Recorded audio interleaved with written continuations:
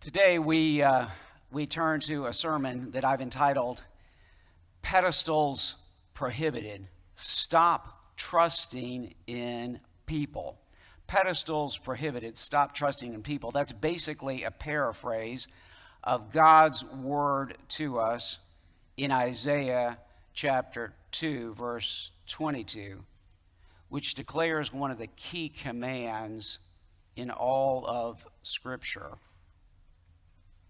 The ESV translates Isaiah 2:22 as stop regarding man in whose nostrils is breath, for of what account is he? The Holman Christian Bible, Standard Bible, expands that to say, put no more trust in man who has only the breath in his nostrils. In other words, presently in his nostrils. He's not going to last. That's the expanded application of this verse. What is he really worth? What is man really worth? And the NIV has a good application translation. Stop trusting in mere humans who have but a breath in their nostrils. Why hold them in esteem?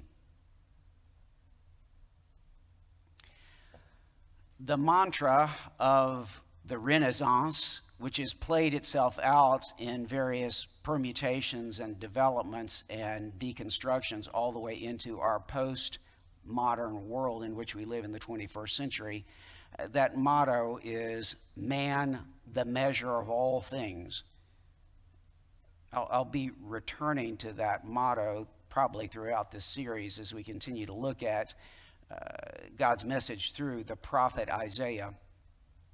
And of course, I've already been talking about this in Wednesday night Bible study, reminding you of the juxtaposition and the basic tension in all of world history between the city of man, the city of man's glory, and the city of God. We've talked about that, how that theme runs all the way from the opening chapters of Genesis all the way through the Bible. You've tracked with me on Wednesday nights. All of this is, of course, coming to bear as we continue to look at God's word in Isaiah.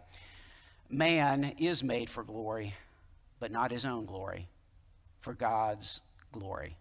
Our chief end is not to glorify ourselves, but to glorify God. And man is glorious only in relationship to God, under God. Man is made in the likeness and image of God. Man does not make himself in his own image. So, pedestals prohibited. Stop trusting in people. I say all that to go ahead and frame the message for you today. I am going to speak briefly at the introduction of the main sermon now about a few political things after we turn to the scripture, but I'm not talking about our present politics primarily. This is not a partisan political message. This is a message about theology and about how we are called to be faithful to God. So let's pray to the Lord, and then we'll turn to Isaiah chapter 2, and I will read a few verses from Isaiah chapter 2.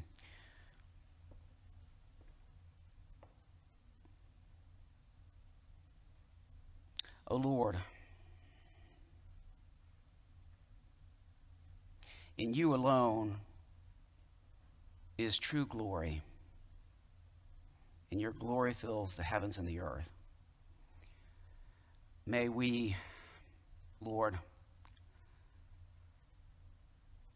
let go of ourselves and our trust in ourselves and other people, and trust only in you as we turn to your word, because your word alone gives life. In Jesus' name we pray. Amen.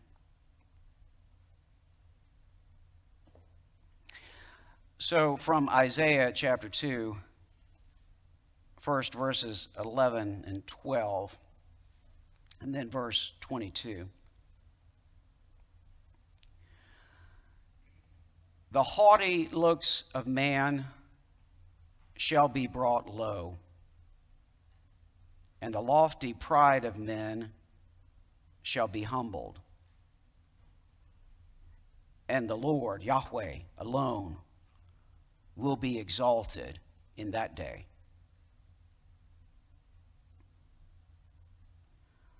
For Yahweh Sabaoth, the Lord of hosts, has a day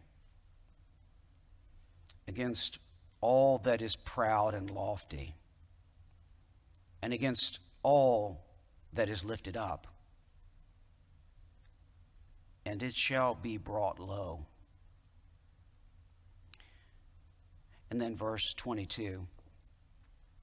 Stop regarding man, in whose nostrils is breath. For of what account is he?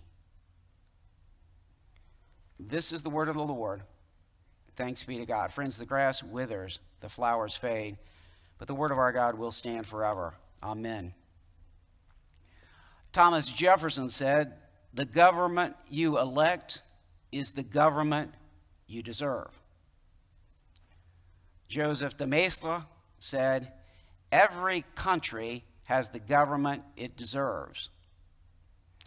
H.L. Mencken, who was not a Christian, pretty tough dude, journalist, put it more bluntly: people deserve the government that they get, and they deserve to get it good and hard. In his speech Thursday night promoting his signing of the $2 trillion Economic Recovery Act, President Joe Biden touted his own leadership in moving the nation ahead towards vaccinations for COVID-19. The president told us that most of us will be receiving some money, and that if we do our part over the next few months, families may be allowed to gather together for July 4th barbecues to celebrate Independence Day.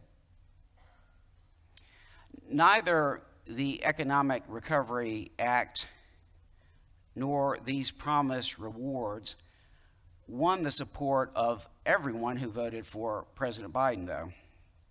The pro-life Evangelicals for Biden group issued a statement castigating President Biden because there's money in the $2 trillion bill that will now directly fund abortions from the federal government.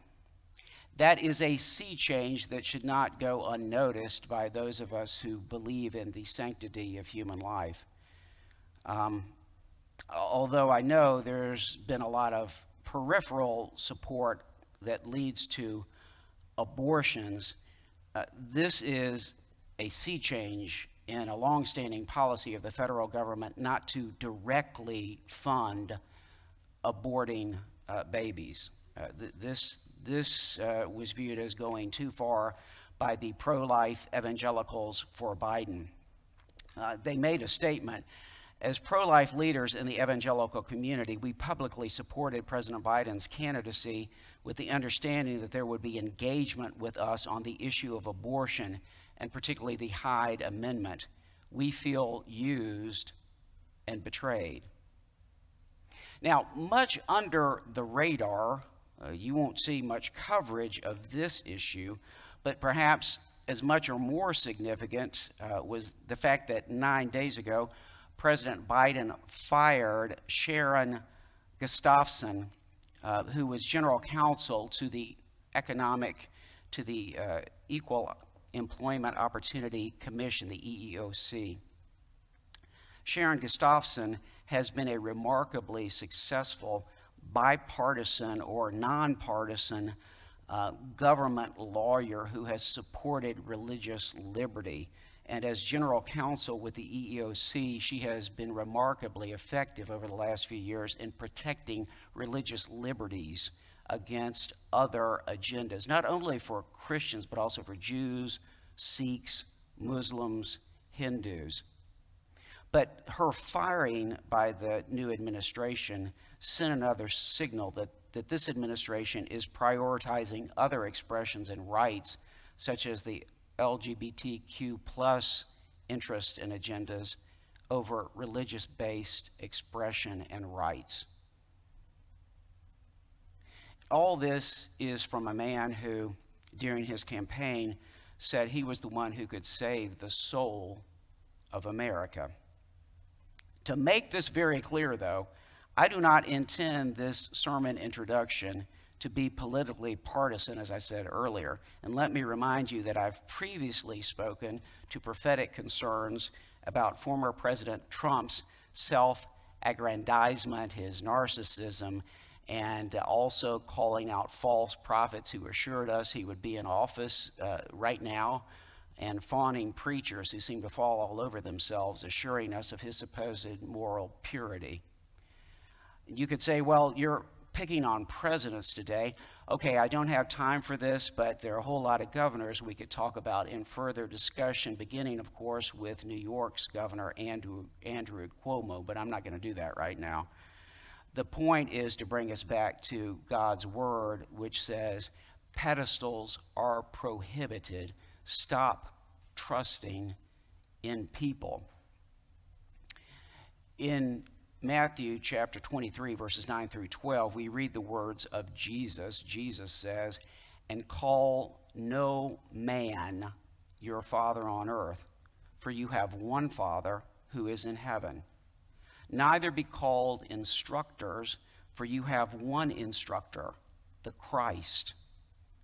The greatest among you shall be your servant. Whoever exalts himself will be humbled, and whoever humbles himself will be exalted." Bringing us back to Isaiah 2:22. Stop trusting in mere humans who have but the breath that's presently in their nostrils. Why would you hold them in esteem? Pedestals are prohibited. Stop trusting in people, whether it's presidents, governors, the Speaker of the House, the minority leader, whomever you're into, false prophets, popular preacher types, religious leader types, parachurch leaders, people who lead major mega ministries, but it turns out also own massage parlors and lead a shadow life, but everybody just fawns all over them too. God keeps saying, are you actually interested in what I have to say instead of your religious and your political stars? Stop trusting in them and looking to them on your pedestal. Stop making idols of people. Everyone has a choice. We all get the choice. Every family chooses. Every family leader chooses. Every nation chooses.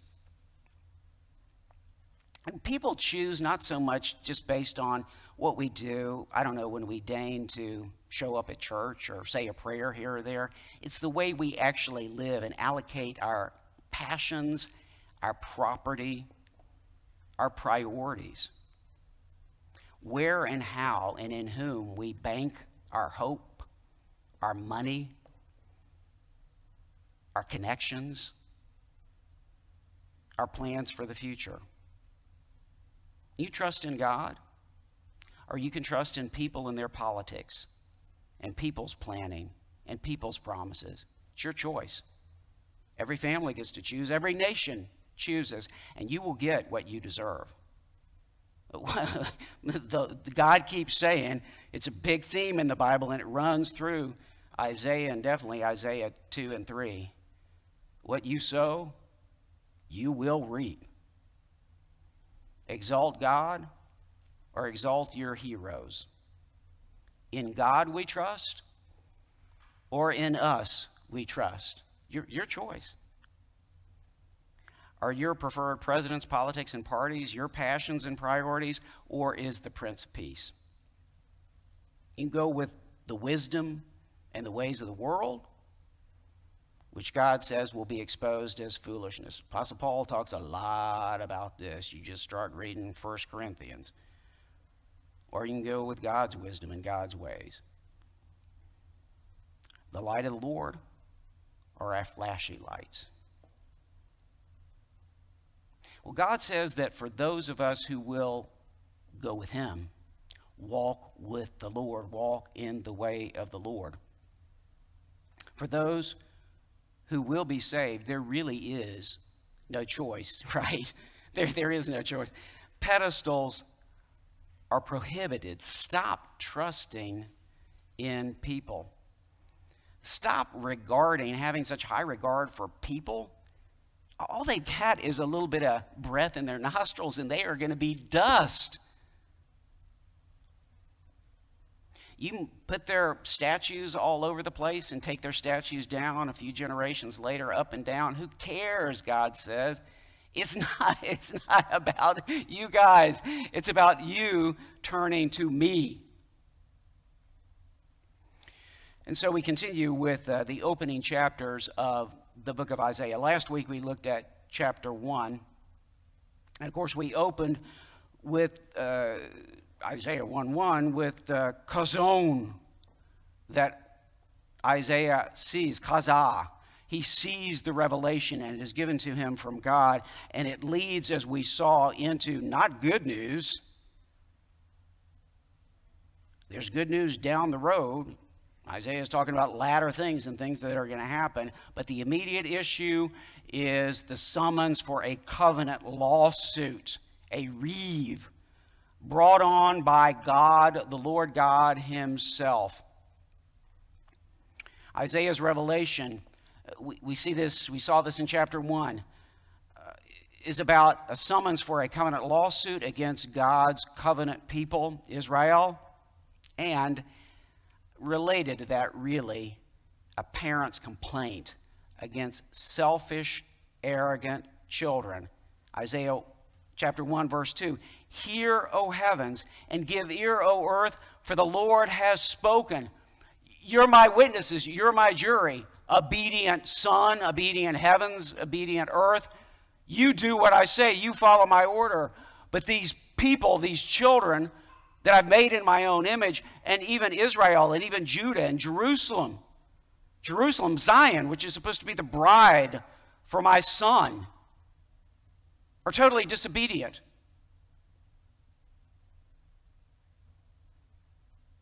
Hear, O heavens, give ear, O earth, for the Lord has spoken. Children I have reared and brought up, but they have rebelled against me. And we saw the disposition last week.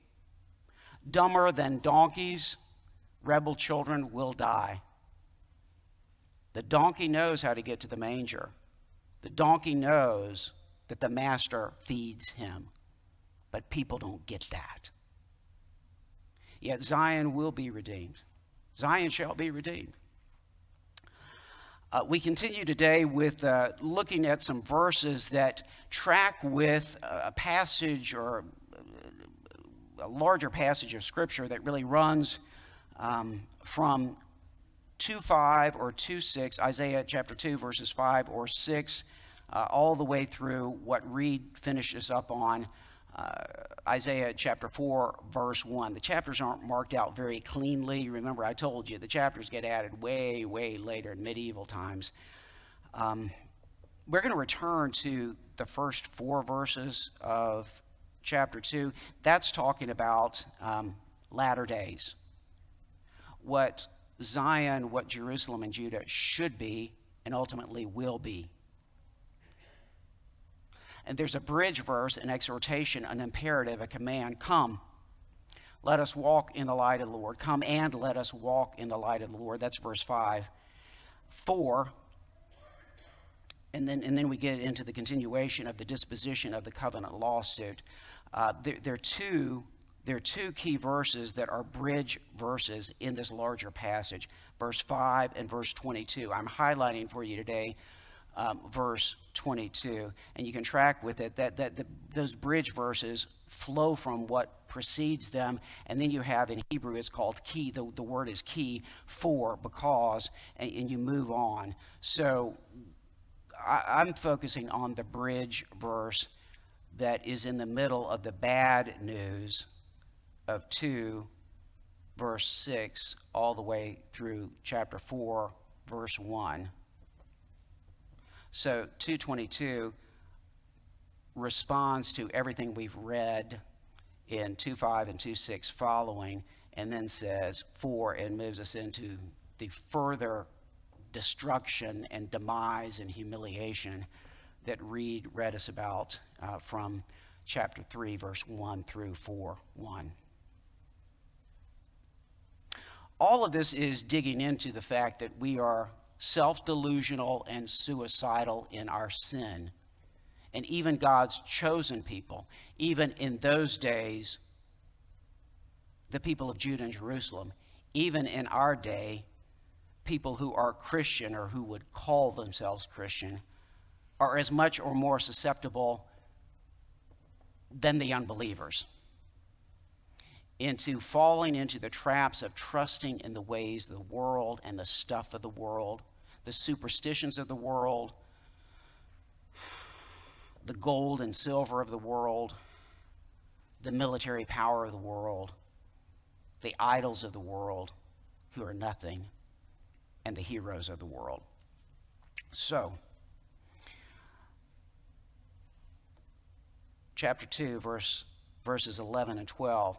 The haughty looks of man shall be brought low, and the lofty pride of men shall be humbled, and the Lord alone will be exalted in that day. What day is that? That is the terrible and tremendous day of the Lord. What Isaiah is saying, and he's picking up on this, Isaiah and Amos developed this theme that runs through the latter part of the Old Testament, which is there's the day of the Lord coming. You have your day right now, but your day is going to die really fast. And what you need to be focused on, people, is his day.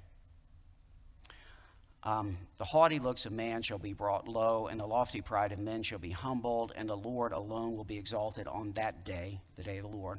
Verse 12, for the Lord of hosts has a day against all that is proud and lofty, against all that is lifted up, and it shall be brought low. Let's take a look at a little bit of this chapter and understand what is happening.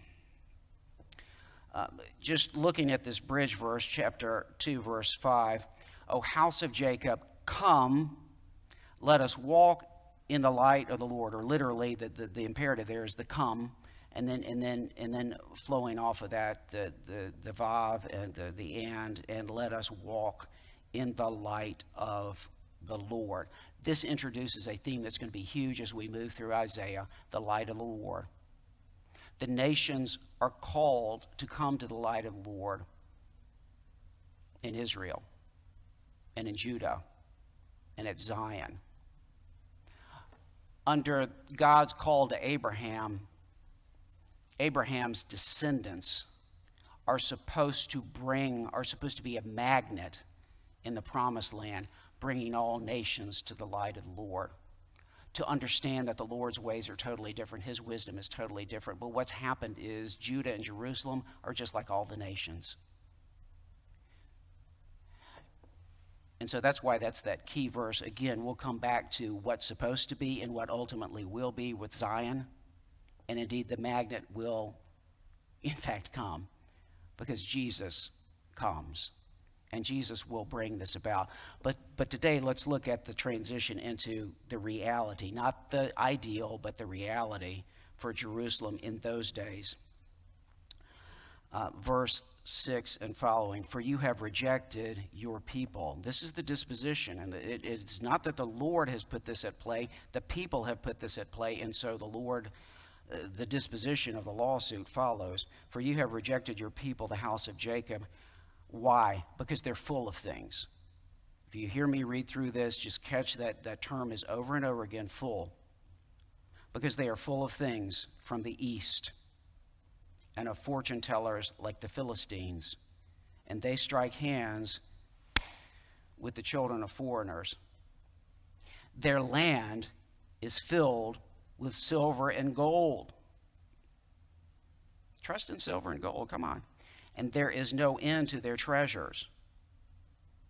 They probably have storage facilities for all this stuff. I mean, it's awesome, all this stuff they've built up for themselves.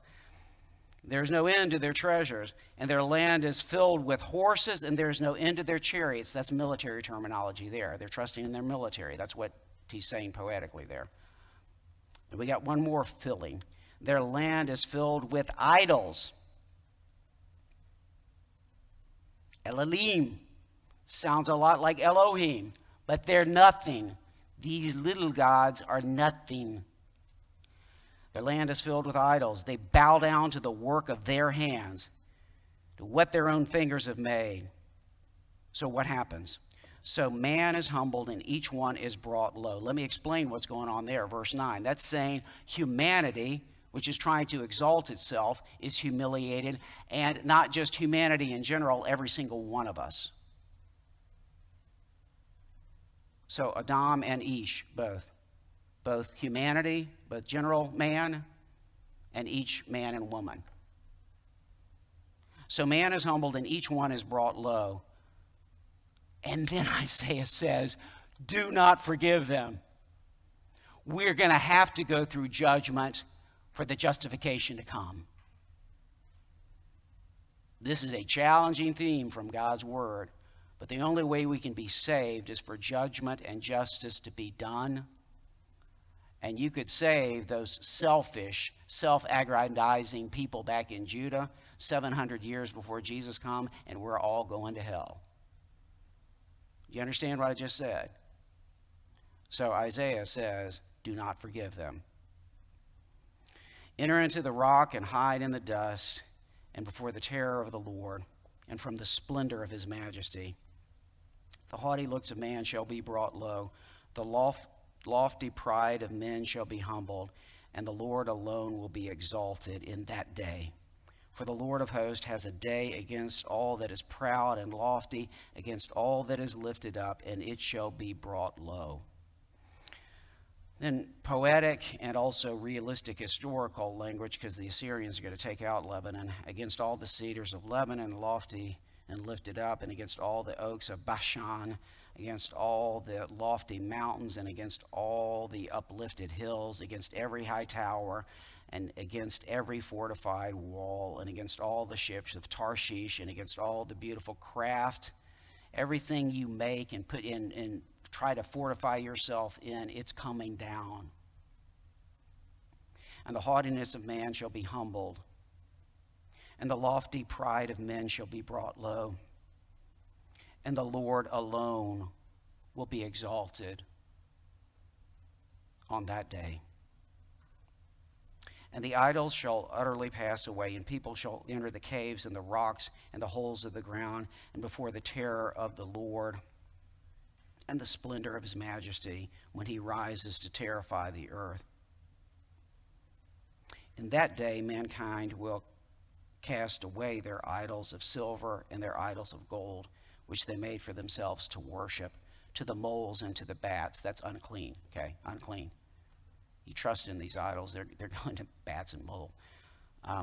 To enter the caverns of the rocks and the clefts of the cliffs, from before the terror of the Lord and from the splendor of his majesty, when he rises to terrify the earth. Stop regarding man, in whose nostrils is breath.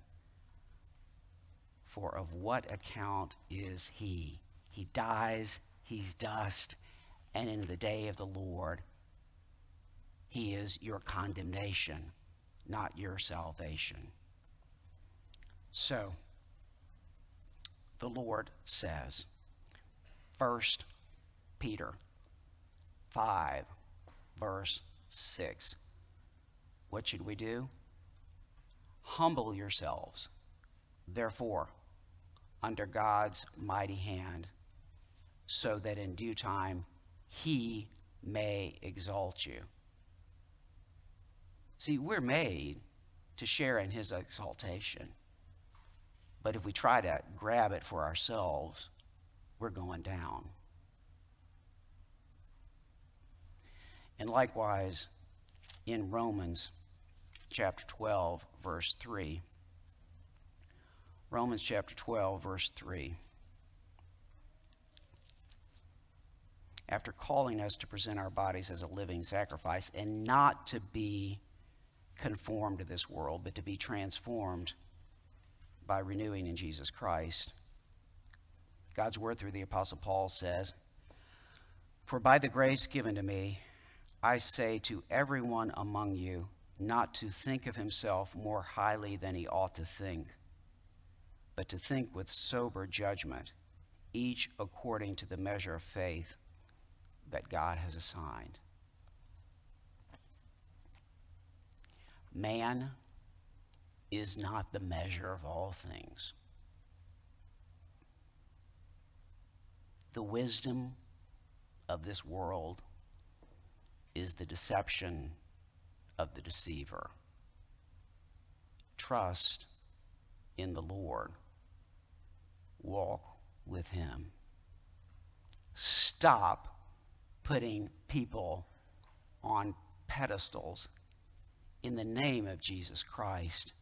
He alone is the one to whom we look for our salvation. All this self-actualization and self-worship, you must not follow, Christian. It is the religion of this age, but you must not follow it. To him alone, look. In the name of the Father, and of the Son, and of the Holy Spirit, now and forever. Amen.